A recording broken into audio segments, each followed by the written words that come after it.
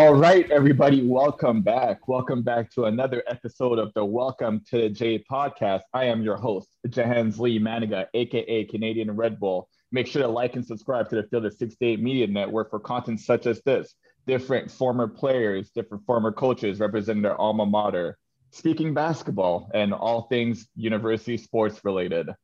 Today, we have a very, very special guest. He is the producer of the Welcome to the J podcast, the man that does everything behind the scene. He's currently in the pep band for the Creighton Blue Jays. So you might see him on the sideline with an instrument in hand. Not quite sure what he plays. We're going to figure that out today.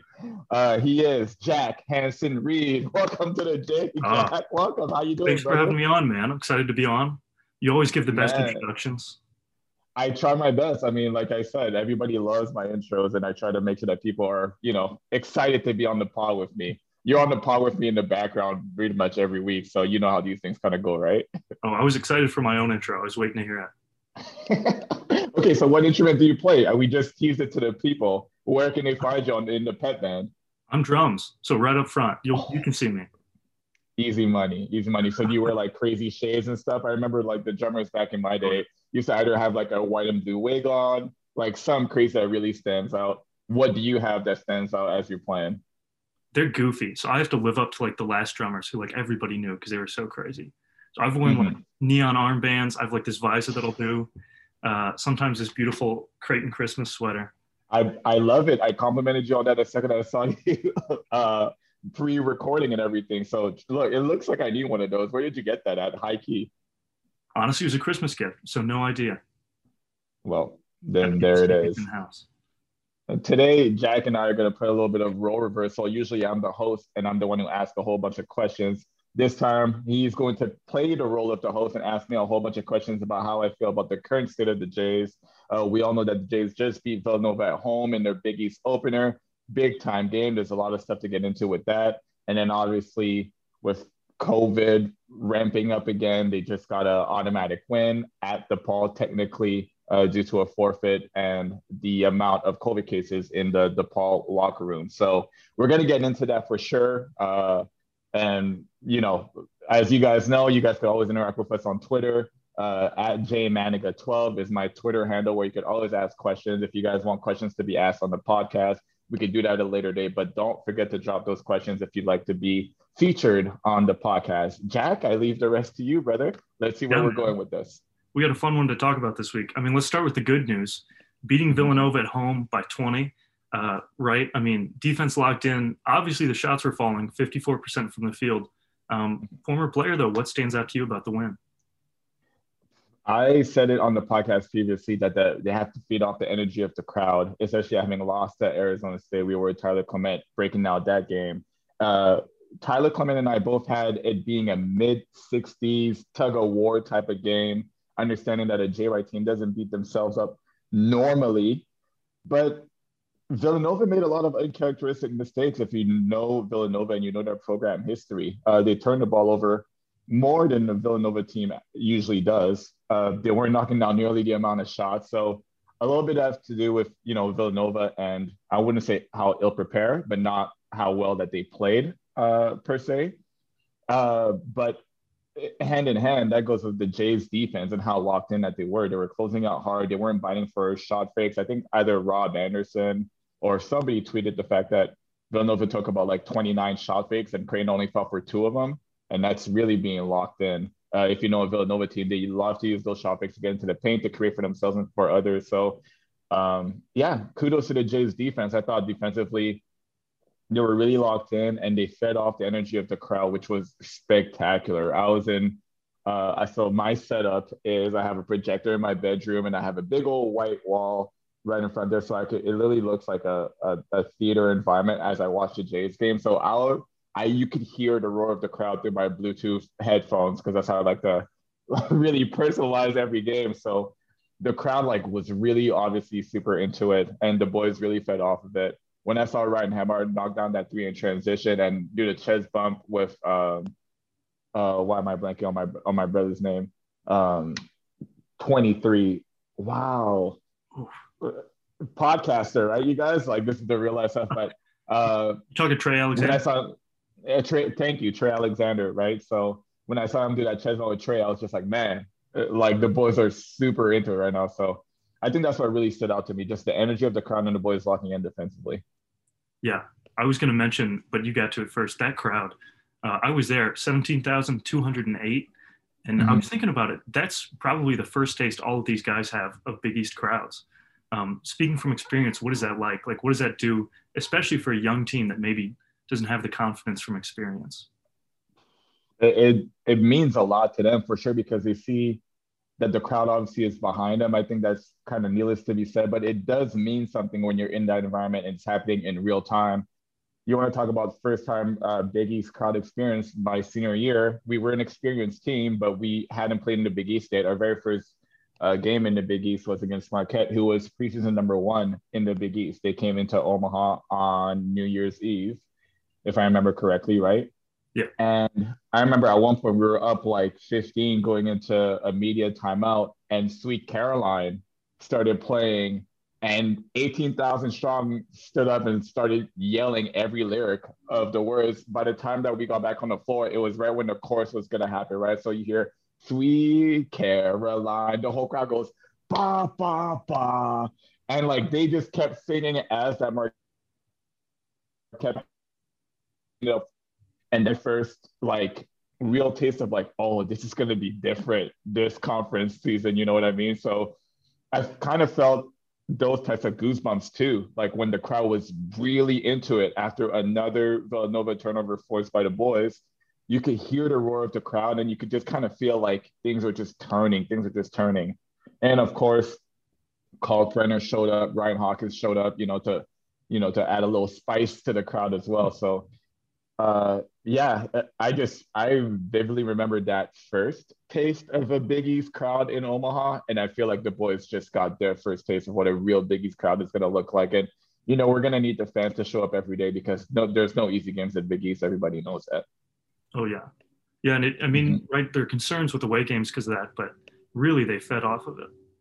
I Along think those so. The lines, thing about the away games is I feel like the boys are going to feed off that crowd too because there is a thing there's like this potent energy in the air when you're on the road in the Big East, and it's electrifying. You could kind of feel it from the second you walk onto the floor for pregame warmups. You could kind of taste it almost. And then as the game gets going, obviously you're in a harsh environments. You're in the Providences, the you know Xavier's, and the uh, Butlers and the Villanovas, obviously in those types of arenas, you're really, really going to feel it. So I think the boys are going to feed off of it for better or for worse. We have yet to see what that's going to look like for the boys, but if they can feed off their home crowd, I'm sure they're going to find a way to feed off the away crowds as well. yeah, no, I'm with you and hoping for it. Speaking of the home crowd, I think they're a little puzzled by last week that Monday loss to Arizona State. And then you're like, okay, now we got to play #9 Villanova, and you get the 20-point Right. win. I mean, what's the difference there? What can people expect? Because that week just doesn't make any sense, right? Whew. Exercise patience, Blue Jays fans. Exercise patience. This is a young team that hasn't had a lot of chance to play together. They are extremely talented. They are extremely talented. We'll never take that away from them. But experience is going to play a key factor. In some cases, like when you're brand new to the game and you don't know too much about it, versus a #9 Villanova at home in the Big East opener, inexperience because you don't really know what to expect can actually be a positive thing, because they're just going in there and they're going as hard as they possibly can, not really uh, worried about, the bad thing that can happen, especially coming off of a loss. You really just want to go back and play your style of basketball. So you're trying as hard to play your brand of basketball, to be energized by the crowd. And to try to do things the right way. Experience doesn't necessarily play a part in that. Where experience plays a part in is when you're going to be on the road down 7 with 7 minutes left, who you're going to rely on. That's when we're really going to see, if the boys have learned anything. But as you mentioned, to start the week with a loss against Arizona State, which none of us thought were world beaters by any stretch of the imagination, and then to beat a #1 Villanova, who's projected to be #1 in the Big East. Oh, sorry, did I say #1? At #9, Villanova is projected to be #1 in the Big East, at home in front of a crazy crowd. it is a little inexplicable, but it just kind of goes to show that we must exercise patience. Absolutely. The boys are going to learn as they grow into this season, as they get closer and closer together. That experience against Arizona State, let's just say if we were to beat Arizona State in a game that a lot of people thought that we were going to win, does that mean that we are automatically going to beat Villanova? I'm not quite sure. I think the boys really learned a lesson from losing to a team like Arizona State, and it really propelled them to get that win over Villanova. So things are still fine. I think if we looked at our record right now at the beginning of the season, we told the crowd, hey, this is what it's going to be after the first, I guess, second technically game of the Big East. Would you take it? Everybody would say yeah. So we're still on the right path.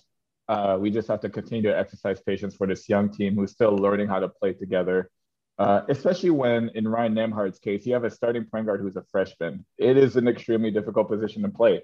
I know from experience, I was a freshman point guard, and Coach Mack and the staff quickly decided to move me to the two because there's just some things at that point in my career that I wasn't ready to handle yet. And that was me playing in a Valley, not playing in a Big East. So we must exercise patience, patience, patience, patience, patience, patience.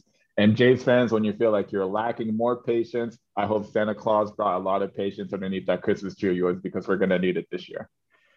Hey, to your credit, I mean, listeners will know you've been preaching patience all year on the pod. Mm-hmm. Absolutely. This year. It's a nerve-wracking year, right? Because you got a team so young, so there's no sure wins, right? Like you could get any squad any night, but it's been an exciting year too, because they're so talented that there's no sure losses, right? Mm-hmm. You can come back from a rough loss and take down any team is what we're seeing. The boys are going to be resilient, and I had a chance to be around them a little bit this summer. I practiced with them a little bit. When I get back to Omaha in the summertime, I usually do my own training early in the morning just to get things out of the way. And also, I'm older now, so I guess I wake up a little earlier than I used to. But so I just kind of run into guys as they're doing their own workouts. A lot of guys are in there as early as 7:30, 8 o'clock in the morning working on their game. They understand the privileged situation that they're in, for which is to play for the Creighton Blue Jays, and also the responsibility that comes with wearing that jersey. They have a lot of pride, obviously, already in who they are, what the university stands for, what Creighton basketball stands for, what Coach Mack and his staff stands for. So I did expect them to have a really good bounce back game. I'm not quite sure. I was hoping they would win. I'm not quite sure if that was an expectation of mine, but I knew that they were going to fight until the very end. Just like our fight song says, fight until the fight is won, right? So yeah, that was my expectation for them to have kind of bounce back game. Very pleasantly surprised of how it happened, especially when you talk about locking down defensively in the last 8 minutes of that game. I don't think Villanova scored more than 6 or 7 points, if I'm not mistaken, from that point on. I mean, that is elite defense. If you look through the landscape of the NCAA right now, that is elite defense to hold the team to a point a minute going down the stretch, especially a team as talented as the Villanova Wildcats are. So, yeah, it doesn't really necessarily strike me, the fight that they had, but it was pleasantly surprising that the way that they were able to put it all together, especially down the stretch. Absolutely. Before we move on to our next topic, let me tell you guys a little bit about our partners over at BetRivers Sportsbook. If you haven't signed up yet with BetRivers, now's the time, because they're offering a $250 match bonus for your first deposit. But what sets them apart is that they require just one playthrough to turn your bonus into cash money. With their new Rush Pay instant approval, withdrawing your winnings is safer, more secure, and more reliable. With basketball season tipping off, get in on the action by going to betrivers.com today or by downloading the BetRivers iOS app. Must be 21 years or older. Gambling problem? Call telephone number 1-800-GAMBLER. Speaking of concrete expectations, you're probably not going to want to put numbers on this or anything. Here we go. Being in Omaha with the fan base, like we lose to Arizona State and everybody's like, oh, the year's a wash, right? Like there's no chance. We beat Villanova and everybody's talking like 6 seed, 7 seed. Here we go. I know you don't want to put numbers on it and you don't really want to talk about where we're going to end up, but things are so crazy this year. What can Jays fans expect? What can we expect out of the team? And, maybe where we're going to be at the end of the year.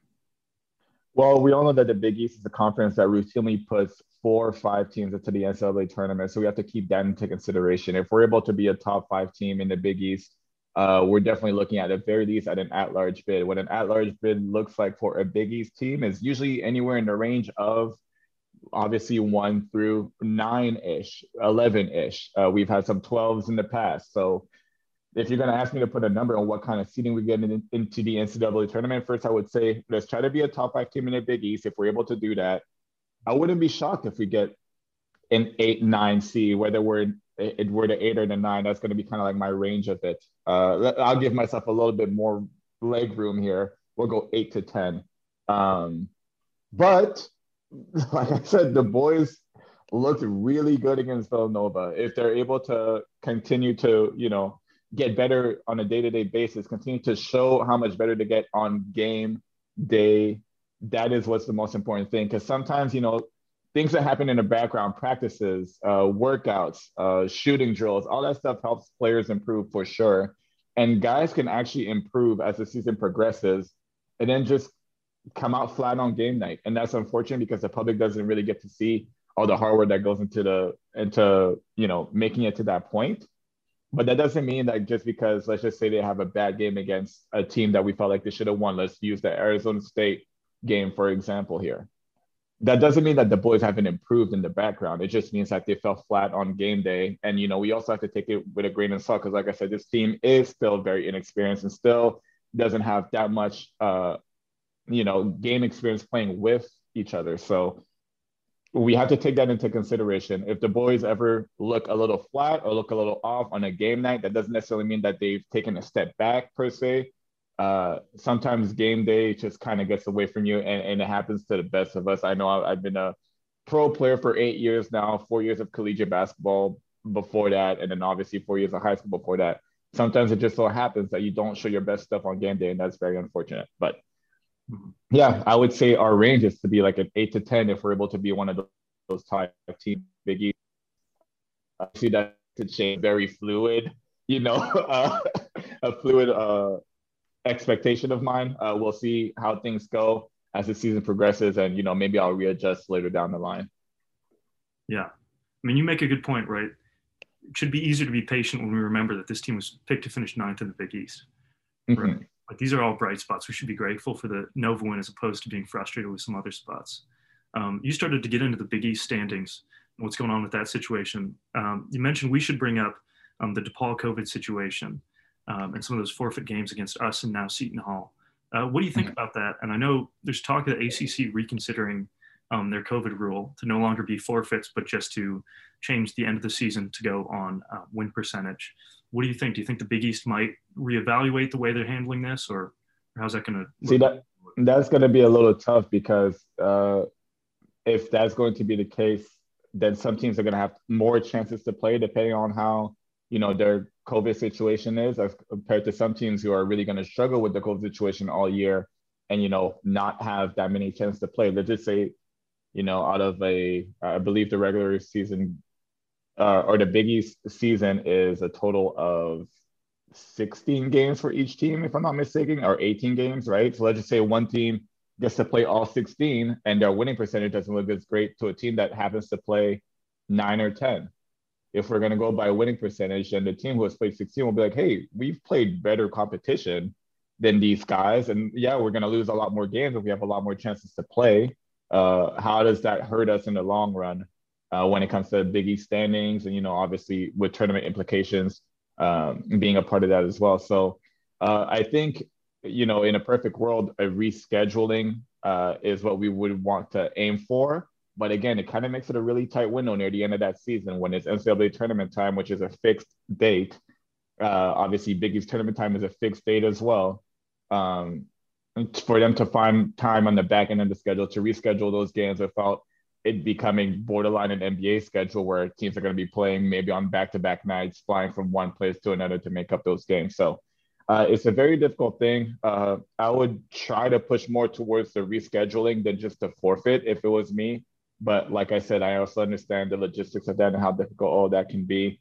These arenas have to be booked. Most Big East teams, share their arenas with NBA teams, like you're talking about the Villanova situation. Yeah, they have their own thing on campus, but they love to use Wells Fargo. St. John's have their own building on campus, but they love to use Madison Square Garden.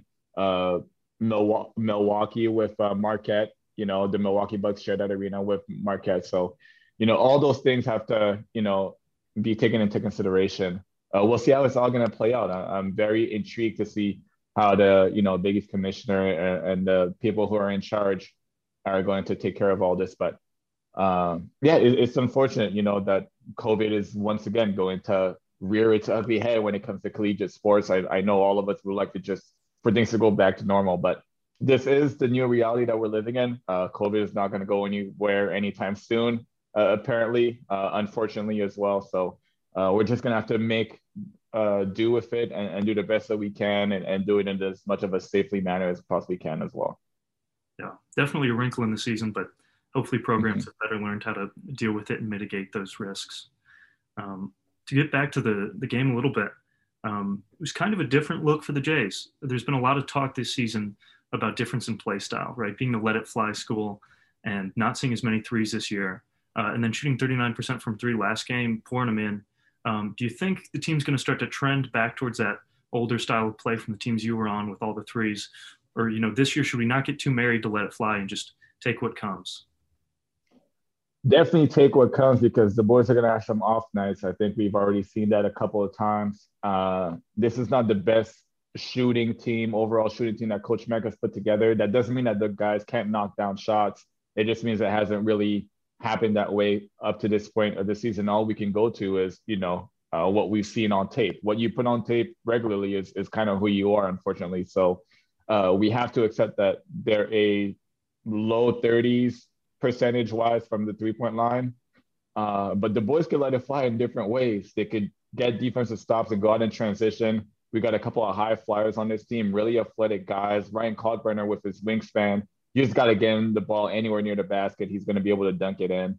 So they could do a number of different things to kind of change that mantra a little bit. We're used to let it fly being let it rain from three, but let it fly for this version of the Jays team could be attack the basket, go downhill hard, dunk on somebody, get the crowd going that way. So we're not going to refer too far away from our let it fly mantra. It's really stuck well for Coach Mack-led teams. I can speak from experience. It was something that kind of got started during my tenure there. At my senior class, we just had an unbelievable chemistry, and everybody who came in was able to contribute in a way of knocking down shots and obviously opening up the paint for the likes of Doug McDermott and Gregory Echenike and our big fellows down low when we had them. So I think this year's team, they can do it in a number of different ways. And like I said, if they can get hot, we saw it at Nebraska. They started knocking out threes a little bit. We saw it versus Villanova, started knocking out threes a little bit. The paint opens up so much. And guys like Hawkins, guys like Kalkbrenner, they're really going to be able to, contribute due to the fact that the paint is going to open up so much if the boys are able to just put a little bit more pressure on defenses from the 3 point line. So I'm anxious to see how that's going to go. But you know how I feel. If I want to see as many threes, fall as possible. So they're gonna have to continue to shoot those balls and step into their shots with confidence and let it fly like we always do. Yeah. You started talking about Kalkbrenner, which is a great segue into the Ryans. We're going to have to cover each of them this past game, I think. The three Ryans. Have we figured out the name for them yet? Because the three Ryans start, and we're definitely a third of the way from the season. So we need to figure out a little bit of a nickname for them. That's for a later time. I'll let you continue to host. No, I know nothing is stuck. Like the Creighton Twitter account is clearly trying to make these nicknames work. Nothing's working yet. We'll see. But Kalkbrenner this week is on the Big East honor roll. This past week, he had averaging 12 and 9 with 3.5 blocks. Villanova game, 8 and 9 with 5 blocks. But I would argue that stat line doesn't even capture the impact he had. I mean, he was huge on defense. Not even close to capturing the stat line. You mentioned the blocks, but are we talking about the amount of shots that he altered just by his presence alone? There was one point where the Villanova Wildcats just refused to go into the paint. I think there was one famous clip where big boy from Villanova literally ran around Kalkbrenner in circles inside the paint before releasing a shot that ultimately got deflected. So He's been doing such a great job of, dividing some defensive protection at the rim. Obviously, his size and his wingspan certainly helps, but also it takes a little bit of basketball IQ to be in those right positions as often as he is. So, you're right. That stat line does not even begin to describe the impact that he had on the game. And, not only defensively, but offensively as well, keeping some basketballs alive. He might not get credited for those rebounds, but the tip outs, having him and Ryan Hawkins in there really fighting for the boys. Ryan Hawkins might ultimately come up with the ball, but it's Kalkbrenner that kind of started that initial scrum where the ball gets loose in the first place. So big time effort on his part. I love to see when he shows emotion. I mentioned it after the Nebraska game. I'm going to mention it again. When he gets really fired up about his play, you could tell that he's about to step into another level, especially defensively. And, the boys, if they're not going to knock down as many 3-point shots on offense, are going to need all the defensive help that they can get. So him being fired up, him being in the right places, him leading the team defensively, and then getting the crowd fired up. You love to see it. It shows growth in my eyes. It shows confidence in my eyes. And I'm looking forward to him doing much more of that in Big East play. Oh yeah, even just from his body language at the game, there was a new level of Hell yeah, he's flexing now. Right? What? I've seen that from him before. I've never seen that level of assertiveness. Just looking at him, we've been looking for that for a little while to see him really get that fired up. Well, I must ask you, since you're the drummer boy, right? You are in the front line seeing all of that. How does it feel when you see that he gets a big time block? How does the crowd react? I can only see it from my vantage point of looking at what the broadcast is showing. I mean, it's huge, right? Everybody loves it. But what struck me this game was like he gets a lot of blocks up around the rim, tipping stuff, tipping it towards teammates. But when he had that block on Gillespie going in on the left block for layup, I've never seen him hit a ball that hard. And it seemed almost like a new look, like he's really starting to come into his own as a rim protector. So that was really exciting to see.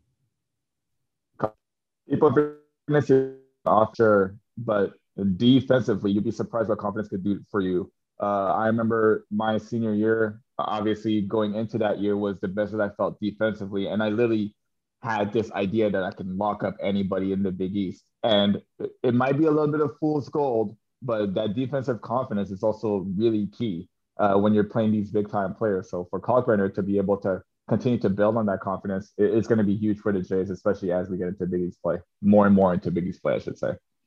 Speaking of confidence, this week should also be a confidence boost for Ryan Nembhard picking up his 4th Big East Freshman Player of the Week. Okay, Canada, I see you, kid. Yeah, averaging 10.5 with 6 assists that week. And against Nova, he had 14 and 4. I think a lot of the team's hopes in the next few years are kind of being pinned on him. What are you seeing out of him this year, and especially at that Nova game? What I've seen so far from Nembhard, first of all, Canada stand up. You already know what it is. Ryan, I'm going to root for you no matter what you do, brother. You can do no wrong in my eyes.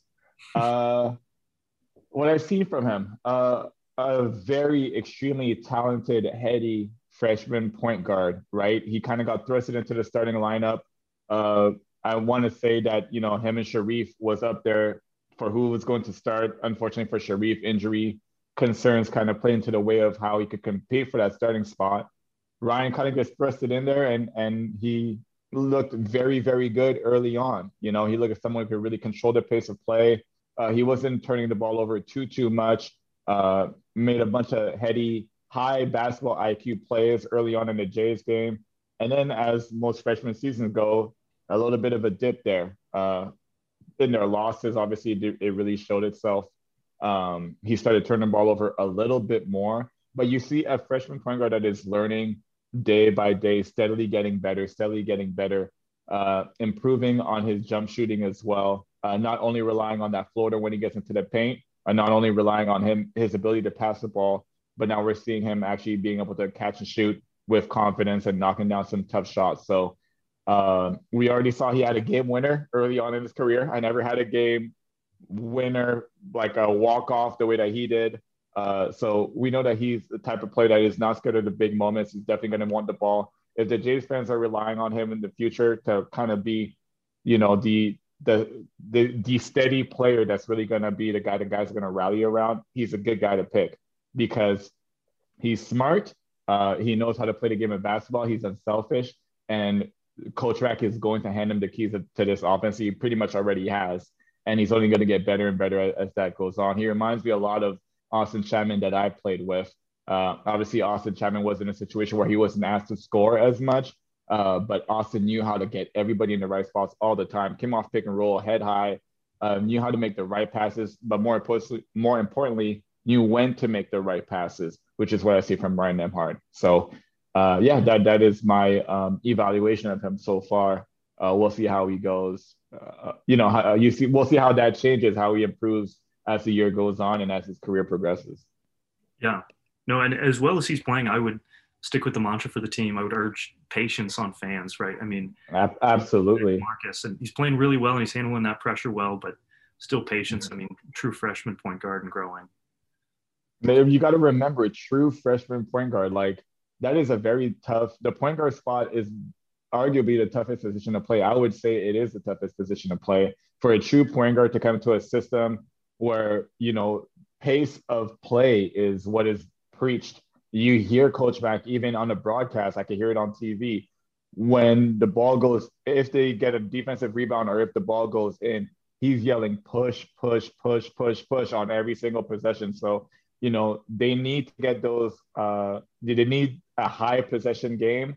That's what Coach Mack has really based his offense on. A lot of possessions, multiple chances to get shots up, obviously crashing offensive boards and try to get second chance points as well. Ryan Nembhard is going to be the key to that because he's able to get the ball out and push the pace, get to his spot, organize the guys in a quick fashion, and run the offense the way that Coach Mack and his staff would like them to. So he's going to be a major player for the Jays for years to come. Yeah, and I think that pace of play adjustment kind of explains some of the turnover concerns that he's faced, and I think it's just a matter of time, right, until he gets control of that and adjust to our system. The two go hand in hand. You can't ask a guy to run 100 miles an hour and not expect him to turn the ball over every once in a while. But even as I say that, I know what I know from Ryan, the little bit that I know of the kid. He's a big time perfectionist. I know he's looking at tapes of himself turning the ball over and he's disgusted. He's sick to his stomach. He doesn't want to see it. So we're also going to see improvements in that arena for him as quickly as possible. I'm sure of it. I would bet my bottom dollar on it. The kid loves to hoop, man. That kid loves to hoop. So, I know he's watching tape. I know the coaching staff is watching tape with him. They're going to figure out his turnovers and they're going to right that ship for sure. Sure thing. I think that takes us to our third Ryan, Hawkins. Like the shirt you got on. Yeah. Hawkins High School, baby. Let's go. Stranger Things fans, where are you guys at? What a week for him. I mean, 19 points, 11 rebounds, 2 assists, 2 steals against Villanova. I mean, he was doing it all.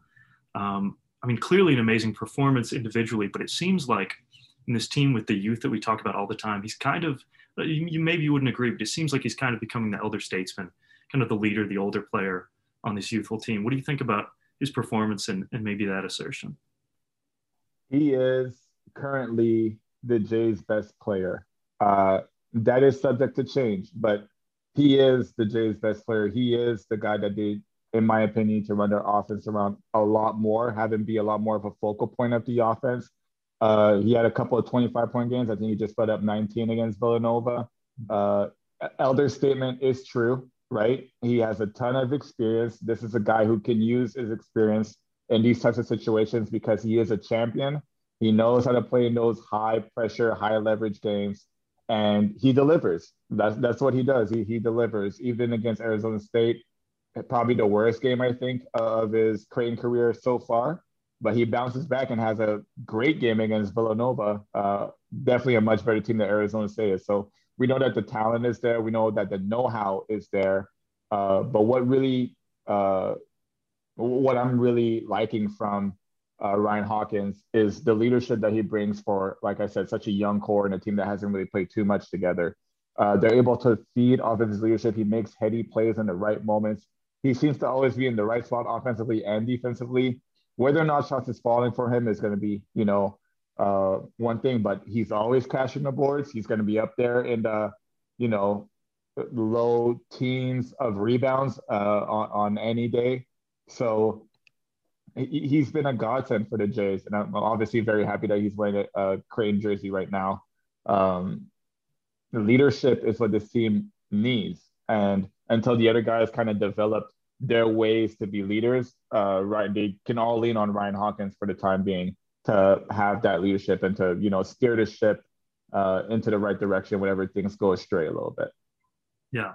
And certainly we're all excited to have him come to the squad this year, but I don't think anybody really expected him to adjust this quickly and this well. Mm-hmm. He's been tearing it up. I know we like to avoid comparisons to former Creighton forwards. No, let's not do it. Last time I did that, he had that bad game against Arizona State. We're axing that away. Ryan Hawkins is his own man. You're the man, dude. If you're listening, Ryan Hawkins, you're the man. You're your own guy. I'm not comparing you to anybody, even though some move looks similar. That doesn't mean that I have the right to compare. I just please don't have one of those Arizona State games again. We need you, brother. In lieu of any type of comparison, I will just say his exactly ability to be one of our best 3-point shooters in the year where maybe that's not our forte. But also he can slide in and score in the post. Now we've seen against tough Big East competition.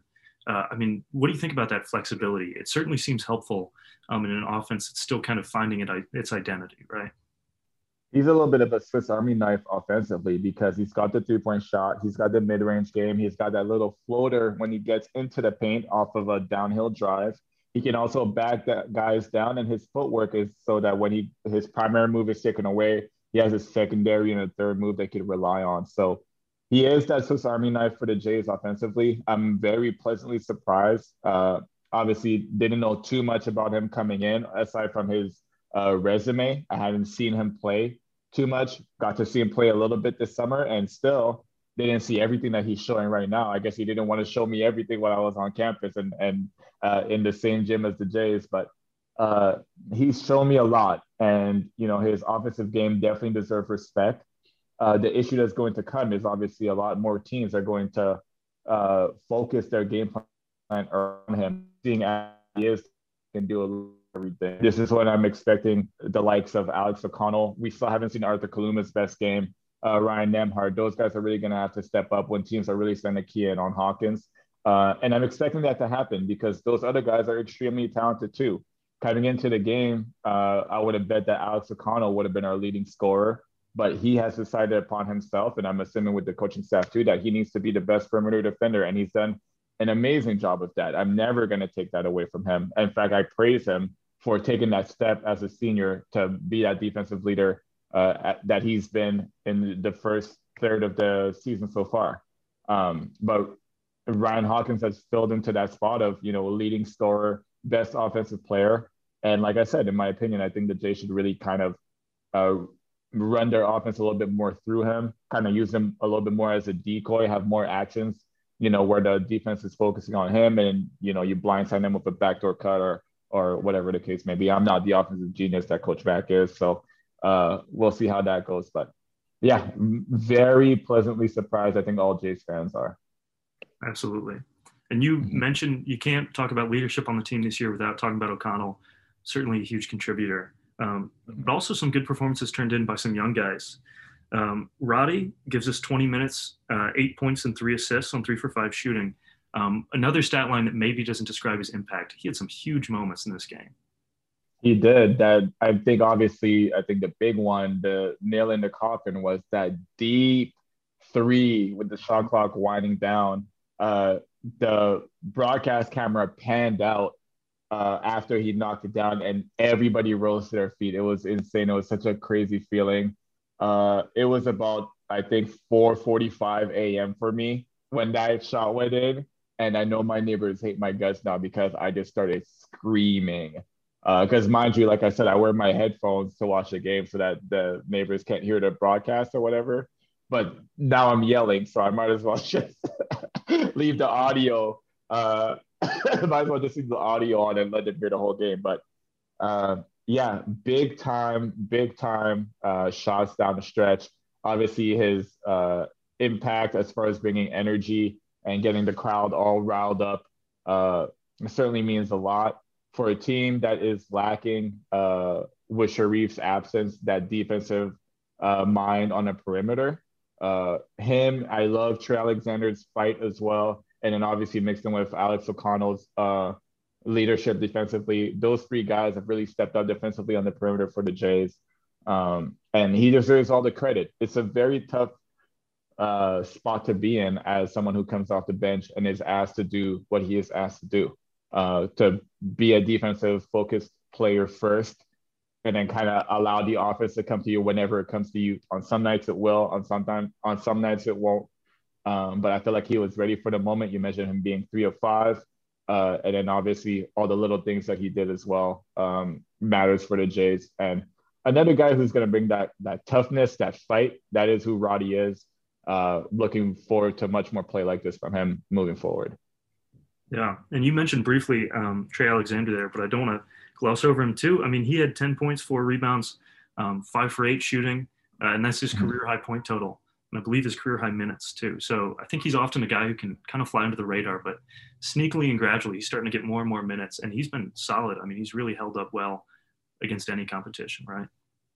Very impressive performance, especially his drives going downhill. He's exercising patience. We talk about it on this podcast, but when he goes downhill, he has the ability to kind of dip his shoulder just enough to get the defender off balance. He exercises patience in that moment because a lot of us, when we do that, we like to rush our way up into our layup. But he slows himself down. He kind of surveys the field. He had one incredible pass. I forgot what game it was. It might have been against BYU or maybe this Villanova game. I'm kind of blanking between those games. But he got into the paint, did the same thing. It looked like he was going to go for a layup, but he skipped past it to a teammate and knocked down the three. It was definitely against BYU. It was Alex O'Connell who made that three kind of on the wing. But I'm very impressed with, game by game with how much better he's gone with his decision making. A little bit early on in the season, whenever he would get a defensive rebound, my mind was thinking, man, just give it to Ryan Nembhard and run the wing, But now we're seeing him being able to take the ball, push the pace, set up the offense in his own right. He might not be setting up for a play, but he might be setting up for an action that the Jays are accustomed to that could get him a quick, easy open look that maybe a half court set would not. So I've been very impressed with his play. Like I said, his competitive nature on the defensive end. He hasn't given up anything easy to his opponents. Of course, he's made mistakes. He's a freshman. That's going to come. Of course, he's been in a bad spot sometimes. He's a freshman. That's going to happen. But he competes. He sprints out for closeout. He boxes out. He grabs defensive rebounds when he can. And he's a really good downhill driver right now. Obviously, the three-point shot is going to continue to come for him. We see him knock down some threes this year. It looks like a pretty good, shooting motion. So my expectation would be with more reps, more confidence, those shots are going to fall at a much higher pace. But man, this freshman class is good, man. Like I said, we haven't seen Arthur Kaluma's best game yet, and that is yet to come. He's a guy that I think all Jays fans had high expectations for and continue to have high expectations for. He's going to come into his own. I have no doubt about it. But until then, as the freshmen who are really galvanizing the team right now are Nembhard, for sure, Nembhard with his play, and Trey Alexander with his performances so far. Yeah, I would echo what you said. Decision making for Alexander getting impressive, starting to seem a little beyond his years. Right, like having to take a larger role in Sharif's absence. Yeah, I mean, Kaluma not getting too many minutes, the highest rated recruit in Creighton history. Do you think that's just an experience thing and it'll start to come and it'll gain more comfort, or a team chemistry thing, or what do you think about that situation? I think he just needs to adjust his style of play just a little bit. The reason why he's not getting nearly as many minutes as you would think is he's been in foul trouble a lot. So that is a part of the inexperience that's going to bite him in the behind until he figures it out. But when he's on the floor, you could definitely see the talent is there. You could definitely see the explosiveness is there. Scoring is one thing. I try not to look at scoring so much as when guys are this young into their career and as the career progresses and stuff, like coaches are trying to find the best solution to win games. Sometimes they ask for you to sacrifice a little bit on that offensive end. So, I'm not taking that into too much consideration when it comes to Arthur Kaluma. But what he needs to do is to kind of stay out of foul trouble and get himself into more of a rhythm, just by simply being out there on the court. If you keep getting into foul trouble and you keep being subbed out, you're never really going to find that true rhythm where we can see the type of special player that he really is, because he is that special of a player. He just needs to make sure that he keeps himself on the floor and let the chips fall where they may after that. It's unfortunate that he's been, you know, asked to be on the bench as much as he has because of those types of situations. If I'm him, I'm thinking to myself, hey, like, before the first media timeout, let's not pick up that first cheap foul on a reach in, or, on the cheap box out, or whatever the case may be, just so that I can, get myself a little bit more acclimated into the game, and with the guys around me. But it's going to be interesting to see his development, because he certainly has the talent. I think the coaching staff obviously still trusts him a lot. He hasn't been removed from the starting lineup as of yet. So we'll see how that goes. I have high expectations for him. Yeah, I think Jays fans should definitely be excited about him, right? Like, we know the talent's there. We've seen flashes.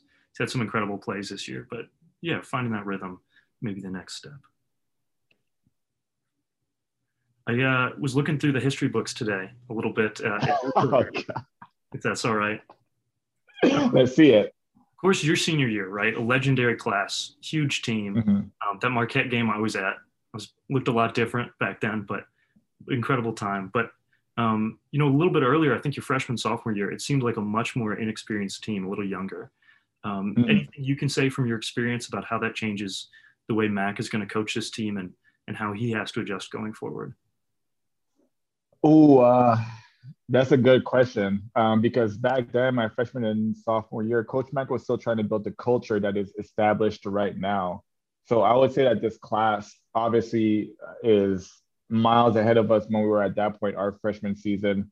I'm talking about myself and Doug, Ethan, Rogge. Grant gives us a red shirt. Ethan redshirted later that year because of a foot plantar fasciitis injury that he developed during that year, which ultimately became our senior class, right? But Coach Mack was trying to, establish his own system, and he still has a lot of the guys who were recruited by Dana Altman in the program. So like him imagine the stuff that Coach Altman was doing and the stuff that he wanted to get implemented into that year. So especially our freshman year, that was very difficult, because we just had a lot of stuff that we had to learn on the fly and figure out as we went. Sophomore year, obviously, after a whole year of playing together, we knew our strengths and weaknesses, which is why our team, catapulted itself into winning the Missouri Valley tournament, and then obviously getting an NCAA tournament berth where we beat Alabama and then lose to North Carolina in the second round. This team, because the culture is already established, these are all Coach Mack recruits. His system has been in play for a decade plus now. They definitely have an advantage on us, but that doesn't mean, like I've been preaching on this podcast, that we should not exercise patience. Like we're still going to need it, because they are still 18, 19, 20-year-old men trying to figure out, the college basketball game and, the basketball game in general, if we want to be a little bit less specific about it. So it was trying times for sure back then. We definitely went through hell a couple of times trying to establish our culture and trying to establish, who we were, how we were going to play, who we were going to play through, and, how everybody else is going to react according to that. But I tell you what, having a player like Doug McDermott on your team certainly eases that quite a bit. Like we all kind of just fell into our role pretty easily with the greatness that Doug showed so early on in his career. So that definitely helped the puzzle pieces align correctly at probably a much earlier rate than I would assume, the coaching staff at that point in time had anticipated. Yeah. And finally, I know you normally the one asking the questions. You always turn it on the guest, talk about their time at CU a little bit. And I wanted to ask, clearly in the holiday season now, any fond memories, any favorite things you remember looking back, CU years, the holiday times? Oh, holiday time for sure. That Marquette game, 110% senior year. Man, I already talked about the Sweet Caroline moment early on in the podcast. but just that whole day, I will still have dreams about that whole day. That's how like vivid it is in my memory because it was the first time that we were going into the Big East, our first ever Big East game in Omaha on New Year's Eve. We were the last game to play that night, if I'm not mistaken. It was the first time that they did the Big East New Year countdown. So game started from 1 or noon Central Time all the way up to our game. So the whole game or the whole day, I'm sorry, we wake up, we go to shoot around, we come out of there and there's a game going. We get to the dorms for nap time, there's a game going. We get to the arena before our pregame warm-up, there's a game going. So the whole time we're just seeing the results after results after results. And we're already trying to like mentally trying to see where we stack up against everybody else. And then we have that game against Marquette where we essentially control the whole game. I think we ended up being by 16 or so points, if I'm not mistaken. I had a really good game that day too. So I felt really good about myself and really good about the team heading to Big East play. The Sweet Caroline moment happened. As we're walking off the court, I'm yelling Happy New Year's to everybody that was, sitting on the sidelines and stuff and walking out of the tunnel as well. And then Coach Mack proceeds to tell us that he's got hotel rooms for all of us out in West Omaha so that we don't go out and celebrate New Year's Eve downtown Omaha. So, man, like that memory for sure is one that is very fond to me and one I'm going to remember forever. Definitely my favorite, Christmas / New Year's holiday season game and experience that I had during my collegiate time in Omaha. That's a great one. That works. That'll work for sure. Is there any surprise questions that you got for me? Nothing wild. A little bit of mention. You're killing it overseas, man. Been checking the stats. Doing a great job. Keep it up. Excited to see where you get. I'm trying, man. So as of this recording, things are subject to change. My team is currently tied for first place in the Polish basketball league. So that is exciting stuff.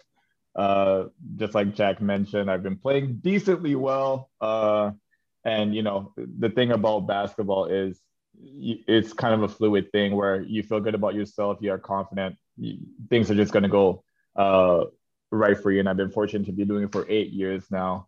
And yeah, we're in the middle of my 8th season. Things are going pretty good, Jack. I appreciate you asking that and making sure that the fans, know a little bit about what I'm doing overseas and not just over here twiddling my thumb in Europe.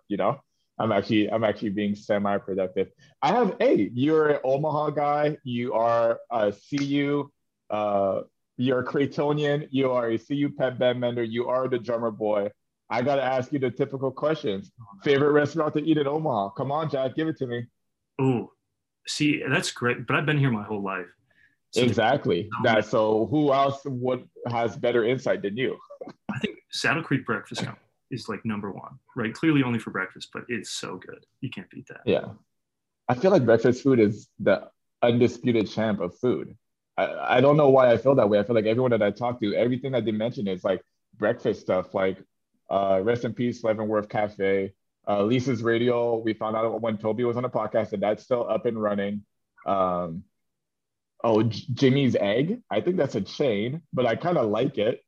Never been. Exactly. You need to try Jimmy's Egg at one point. It's on like 72nd and Dodge or whatever, or 78 and Dodge, somewhere along those lines. But yeah, no, breakfast is the undefeated champ of food, in my opinion. Everybody loves a good breakfast restaurant. The Midwest. I guess gravy on everything. Yeah. Everything's what more could you? Gravy on everything is a fact. What more could you ask for? I guess I can't technically ask you favorite arena to, play in. So I must ask you favorite opponent to play against. As a Jays fan? As a Jays fan, yeah. My middle school basketball career. No, I can't go all the way back. See, I didn't have the history books that you had today, so I can't go all the way that far back into your basketball playing career. I think I've been waiting on a Duke matchup. My whole family are like Duke basketball fans, so I've just been like waiting for the day that we can beat them and I can brag about it. But honestly, Villanova normally, but I went to that Marquette game. What was that, like 8 years ago? And that was amazing. That's still one of my top memories. So I think Villanova normally, but that Marquette game and then that Seton Hall game from a year or two ago, those stand out. Oh yeah, when we won the share of the Big East regular season the first time in Mac's Big East career. So I guess you remember my junior year when we lost to Duke in the tournament in Philadelphia, right? Since your whole family are Duke fans. Yeah, yeah. At that point, I It was like, still stings. It right? still stings to talk about it. It was a very conflicted house that night. Mhm. I can only imagine, but everyone was wearing blue and white. I can guarantee you that. Let's see if there's any other question. I would like to ask you favorite spot on campus. How about that? Last question before we head out of here. Ooh. I got to go with the CSDJ department, formerly JMC. I don't actually. What was your major at school? I'm a psychology guy. Oh, okay, so I thought I might get Yeah. So I was at Hickson Reed or whatever it's called, all the way in the back of campus. So when I lived in Opus the last 2 years, man, it was a trek to get there. But freshman and sophomore year, not so bad because you live like a little bit closer to the Brandeis area. But yeah, senior year, whew, and then for whatever reason, psychology department. I hope you guys have changed this, but quit with that 7:50 classes. Like, come on, nobody's awake at that point in time. Quit with the 8:30s. It's like start at 9:30, like every other major. Please and thank you. I don't know why psychology students had to suffer through that, but hey, shouts out to all you guys who made it just like me in the psychology department. It's a very tough one, and I'm very happy that I got my degree, not only from a good institution, but in that field as well. Jack, I gotta say thank you so much, brother, for being on the podcast. I love to shout out everybody that helped make this thing possible. You're definitely one of those guys who does all the work behind the scenes, the editing, the scheduling of meetings, and everything else. There's a wide range of things that you do. So I appreciate you so much. Is there any last word for Jays fans? You want to preach exercise patience like I have, or what? We've hit patience home. Thanks for having me on, man. It was a lot of fun. Yeah. Roll damn I Jays. mean, you're gonna be on all the time. You're literally in the background listening and taking notes. So I'll see you next week. Essentially, is what I'm trying to say. But honestly, until then, stay safe. Have a Merry Christmas, Happy Holidays, and that's to all the Jays fans out there and everybody listen to the podcast. Whatever it is that you're celebrating during this time of year, I hope that you're able to do it safely and with your family and friends, your loved ones, your close ones. Stay safe. As always, make sure to like and subscribe to the Field of 68 Media Network. Ooh, almost forgot our media network there. The Field of 68 Media Network for content. Guys, all the love, the feedback, the support that you guys have been sending my way. Stay safe. Merry Christmas. Happy holidays. Go Jays.